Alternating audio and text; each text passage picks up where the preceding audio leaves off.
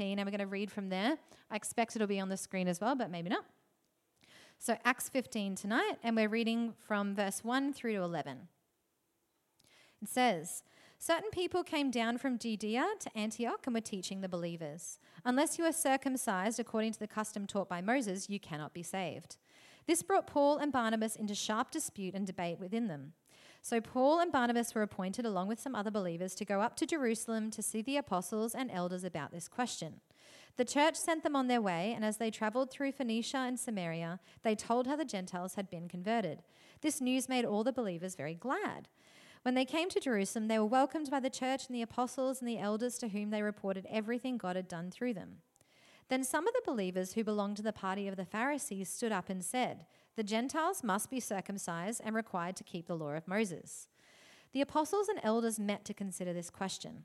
After much discussion, Peter got up and addressed them. Brothers, you know that some time ago God made a choice among you that the Gentiles might hear from my lips the message of the gospel and believe. God, who knows the heart, showed that he accepted them by giving the Holy Spirit to them, just as he did to us. He did not discriminate between us and them, for he purified their hearts by faith.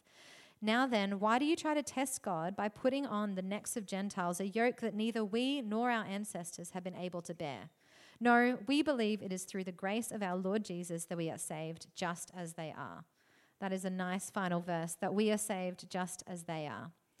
I'm going to pray for us and then invite Matt up to share. Why don't you bow your heads with me? God, we want to thank you so much that you speak right there, that they are saved just as we are, God. And we want to thank you that you offer that as something to all of us, available to be received whenever we're ready.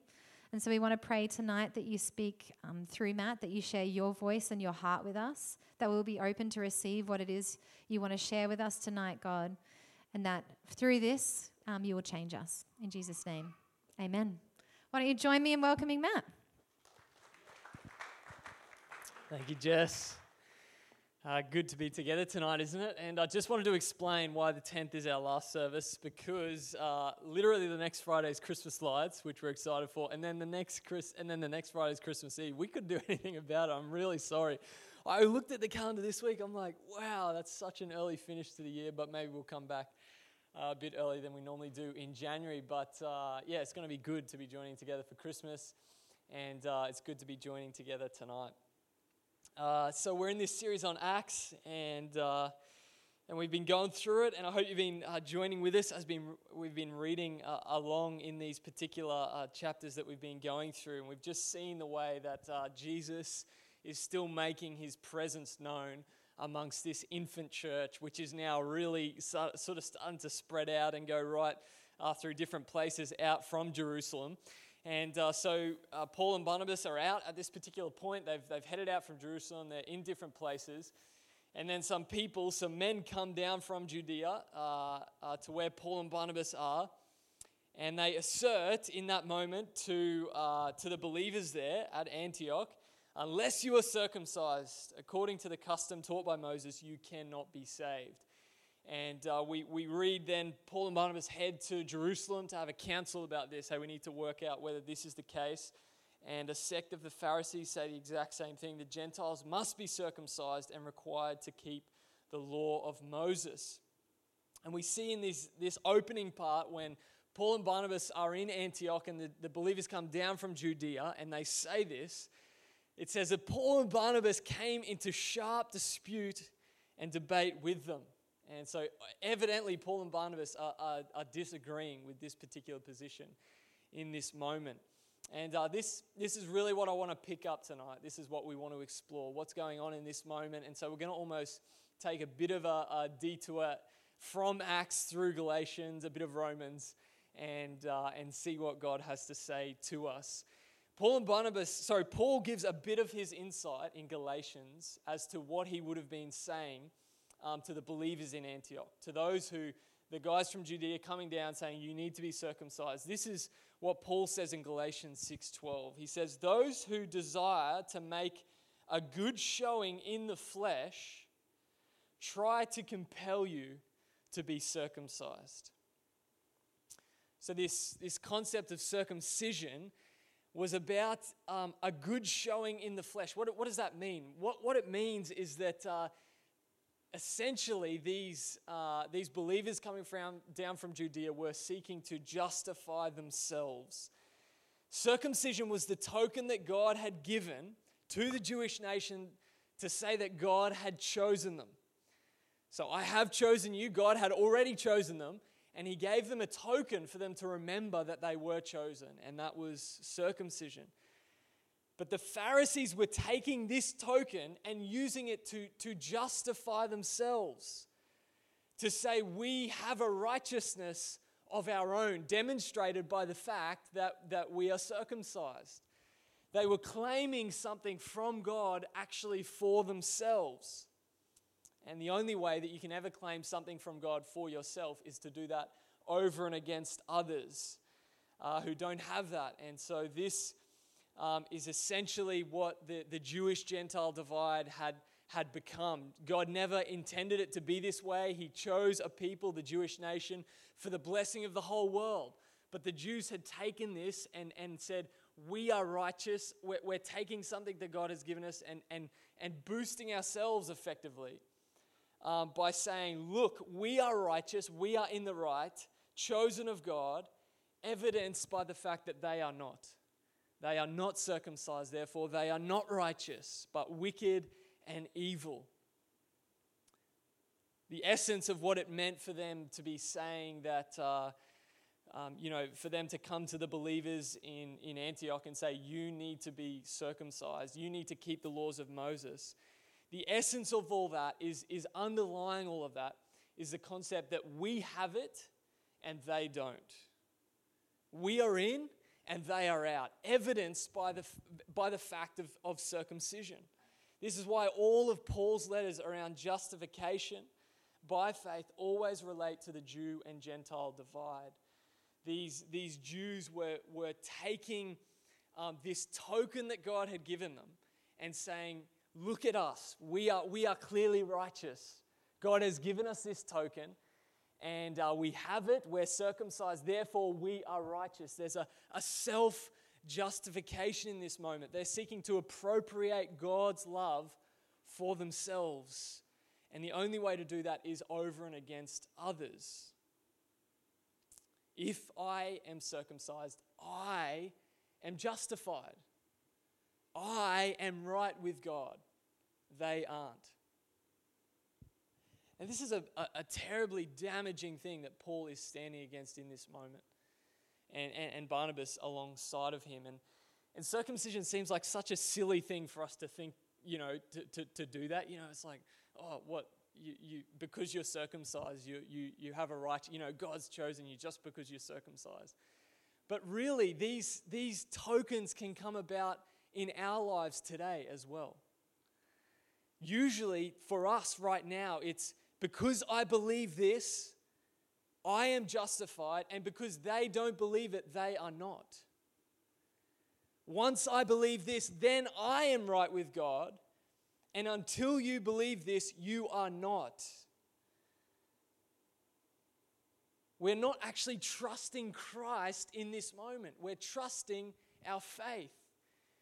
Our trust is in the fact that we believe something about Jesus rather than in Jesus himself. The place where it has been drawn has changed, and yet the dividing line of segregation remains.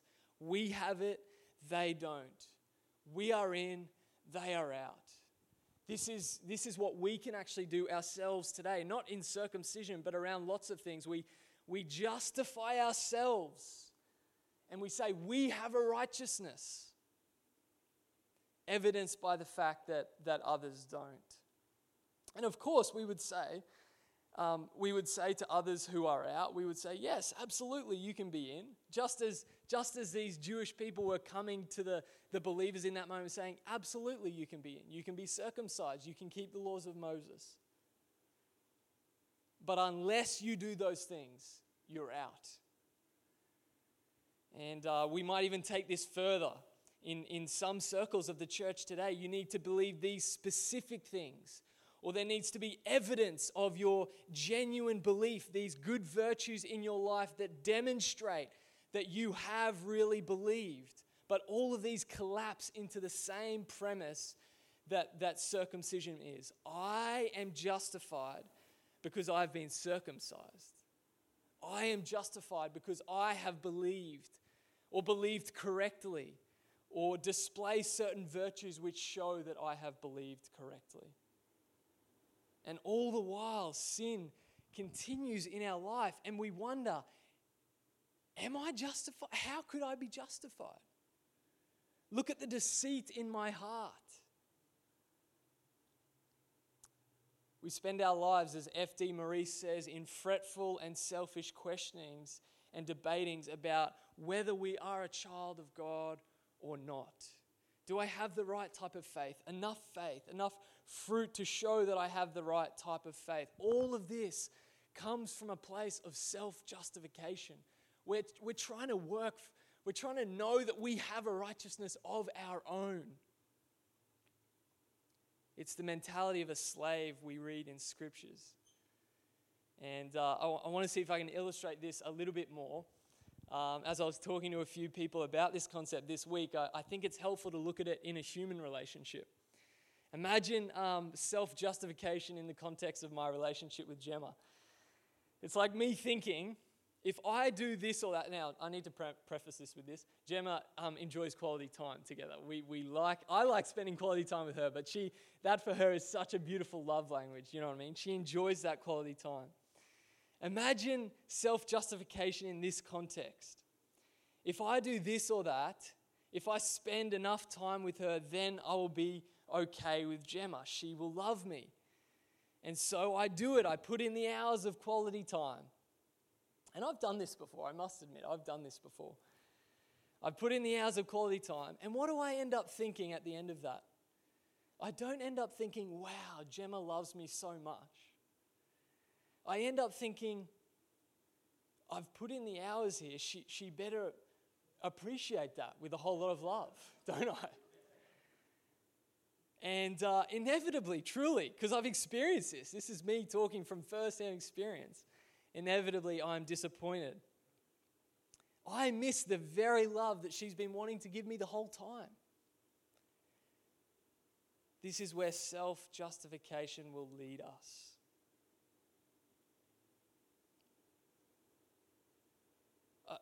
I want to acknowledge that in the midst of us doing this, there's often a good heart. There's a genuine desire for God, a genuine desire that we need to be free of sin, a genuine desire for others to have justification,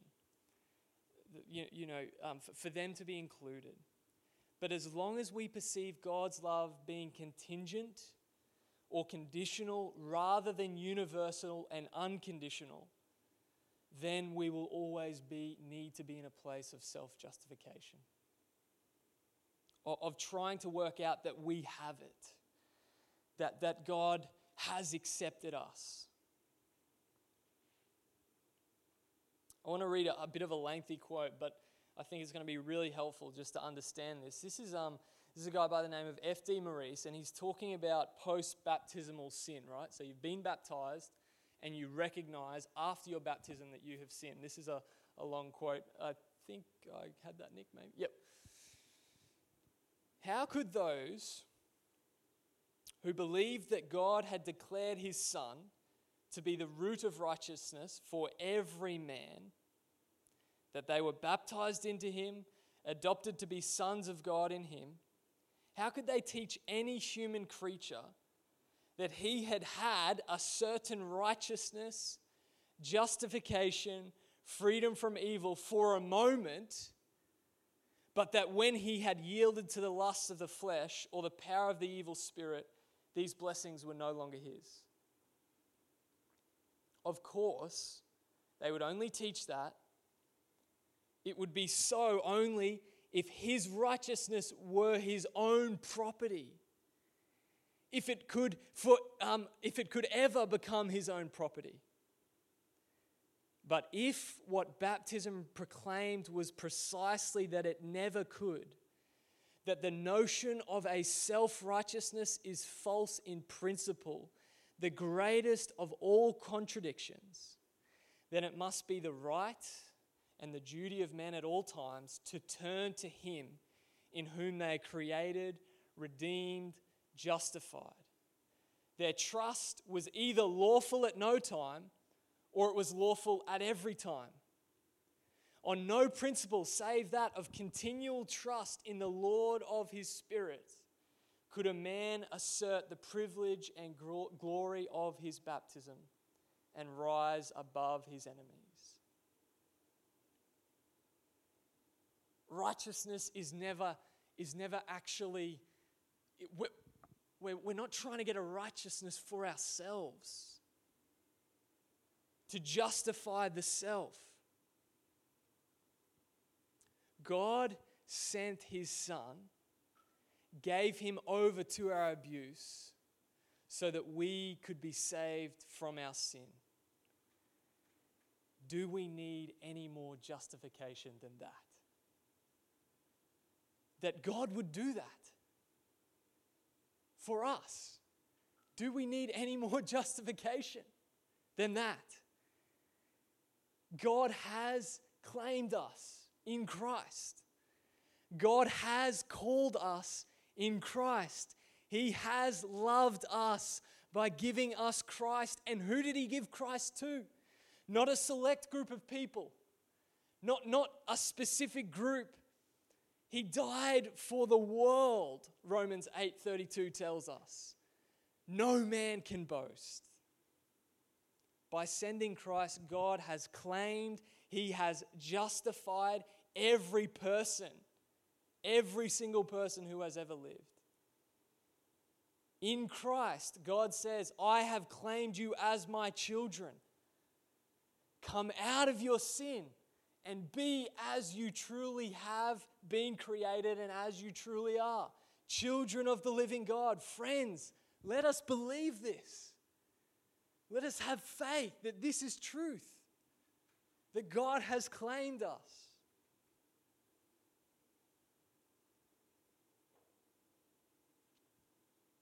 And so let that challenge us. You know, we think surely he hasn't claimed the people who don't acknowledge him at the moment. Well, then how did he claim us? Wasn't there a moment in our lives where we didn't acknowledge him? Romans 1:18 says this, for the wrath of God is revealed from heaven against all ungodliness and unrighteousness of men who suppress the truth in unrighteousness. Who suppress the truth, who close their eyes to the truth, who walk away from the light, what is actually true of them, that Christ has claimed them. You see, something can be true without us knowing it or believing it to be true. Isn't that the case? There's a whole lot of things that are true right now that I don't know to be true. This is why it is only by faith that we know we are justified. As we put forward faith in this truth, that we are children of God, that we have been claimed, we will come to know that it is true, that it is so.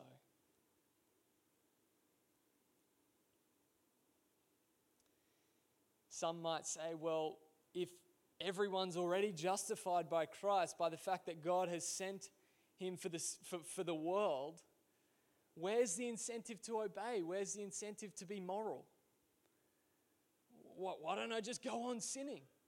Why don't I just live however I want? Paul says to those people in Romans 3:8, their condemnation is just. Romans 6:15-16, he continues in that vein. He asks the hypothetical question, shall we go on sinning? He says, friends, may it never be. Do you not know that when you present yourselves to someone as slaves for obedience, you are slaves of the one whom you obey, either of sin resulting in death or of obedience resulting in righteousness? He has loved us. He has called us, but we must heed the call. It is only a heart of complete deceit that says, oh yes, very good, I'm a child of God, and then goes on living as if we are children of Satan. The reality is, as long as we stay separate from Jesus Christ, as long as we resist the fact that he has justified us, resist his grace. As long as we go on our own way with our own lives, the truth is we will not know his love. However much we say it, however much we say, I am a child of God, I have been justified, it will not be true in our hearts. We will not know it. We will actually experience God as being against us. We will reap the wage of sin, which is death.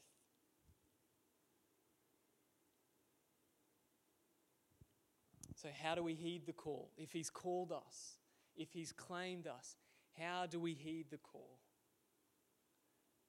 We believe that it is true. We believe that we are children of God, that he has claimed us, that this is who we are, that he is going as we ask and as we press into him, as we obey what he's said, who he is with all of our might, with all of our strength, that he will fill us with his Holy Spirit. That this, what is true, we will come to know it as truth. To heed the call is to trust him, to trust what he has said is true. That I have come and I've died and I've risen again that you might be children of God. So start to live as if this is true. Leave any of your ways that are not who he is. Anything that you think this is not what a child of God would do, leave it. Get rid of it. If we keep it, we're not living according to the truth. Anything you know a child of God would be, pick it up. If you're not doing it, pick it up. What does a child of God do? Look at Jesus, his son, the true image, our image, the direction that we are headed, our vision. Pick up anything that you see Jesus doing that you are not currently doing.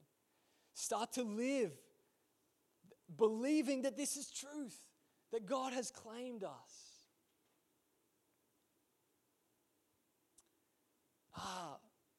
But here, you're working to justify yourself. Your obedience is your works, someone might say.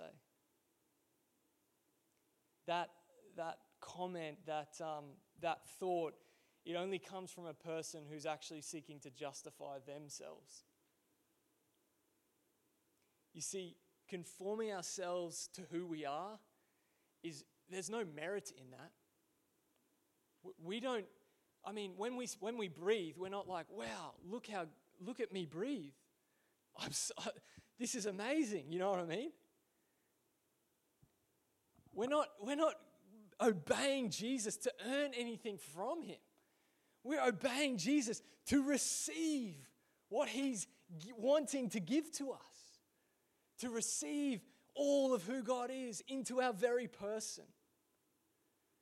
Maybe a crass analogy, a waterfall. The waterfall doesn't pour water on you just because you stand at the bottom of the cliff. You know, the waterfall's not, he's standing at the bottom of the cliff, I'm going to pour water on him. But in order to get wet, you need to go and stand under the waterfall. I'll just say that again. So our obedience to Jesus, we have to obey him in order to get wet. For the waterfall for God's love to come and flow into our heart, we have to obey him. But just because we obey him doesn't mean that he pours it in. He's always pouring it in. He's longing to pour it in. It's not like he sees us obey him and go, okay, now that you've obeyed me, I'm going to pour it into you. No way, no way. He's pouring in. And our obedience is our receipt. It's just our opening up of our lives to who he is, to receive what he wants to give us. The way Paul would talk about it, he would say, my obedience is not to earn a wage. It's to receive a gift.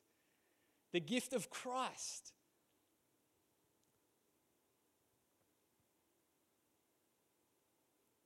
Christ's joy, Christ's peace, Christ's love, the way that Christ loved, to receive that into us, Christ's life. This is what he's longing to pour into us. Have we been justified? You betcha. Every one of us. He sent his son. What more do we need? He's given everything to show us that he's claimed us. George MacDonald says, what is faith in him? Question mark. I answer, the leaving of your way, your objects, yourself, and the taking of his, the taking of him. The leaving of your trust in men, in money, in opinion, in character, in the atonement itself, and doing as he tells you. To receive Jesus is to obey him, is to trust him. One last illustration to hopefully help us get our head around the difference between having our own self-justified righteous and receiving the righteousness of Christ. Imagine Christianity as a school for a second. It's a school. I know that's a big complex. It's kind of a school in some ways, but just imagine it was a school or a university. The one who self-justifies is content with the piece of paper hanging on the wall saying that they have the degree from the school. The piece of paper hanging on the wall justifies that they have it clearly because others don't have that piece of paper hanging on the wall. So because I've got the piece of paper, I must have it. I must have Christianity. But really their trust is in the piece of paper. The one who has faith in Christ, not in a piece of paper, enters into the school. They don't just want to skip over the learning to get the piece of paper. They enter in. They're all in. They want to learn from Christ. They want to learn of Christ. They want to learn his easy burden. And in learning it and in finding it, salvation and eternal life, they want everyone else to come on into this school. Rather than saying, well, hang on, I've got the piece of paper and you know, they don't have the piece of paper, therefore that shows up. No, come on in. The doorway is open. Come on in. And so this is God's word to us this evening, for us to leave behind the selfish craving for a righteousness of our own that we can trust in. Over and against others, it will always divide us. It will say, we're in, they're out. That's always where it will take us. Let us know that Christ has justified every man, every woman by coming and by enduring our death, taking on our nature, receiving all that was a part of that, and then rising again to show us that there is a way, and it is who he is. And as we enter into that, as we begin to put forward all of our energy in obeying him, in doing as he tells us, in trusting him, we will come to know that this is the truth. Jesus said, if you will keep my commands, then you are my disciples, and you will know the truth, and the truth will set you free. So I want to just finish by reading Romans 8:29 through 34. I haven't got it on the screen. For those whom he foreknew, he also predestined to become conformed to the image of his Son, so that he would be the firstborn among many brethren. And these whom he predestined, he also called. And those whom he called, he also justified. And listen to this, for us who know these truths tonight, those whom he justified, he also glorified. What then shall we say to these things? If God is for us, who can be against us? He who did not spare his own Son, but delivered him over for us all, how will he not also with him freely give us all things? Who will bring a charge against God's elect? God is the one who justifies. God has justified you. God has justified me. Who is the one who condemns? Christ Jesus is he who died, rather who was raised, who is at the right hand of God, who also intercedes for us. Heavenly Father, we say thank you.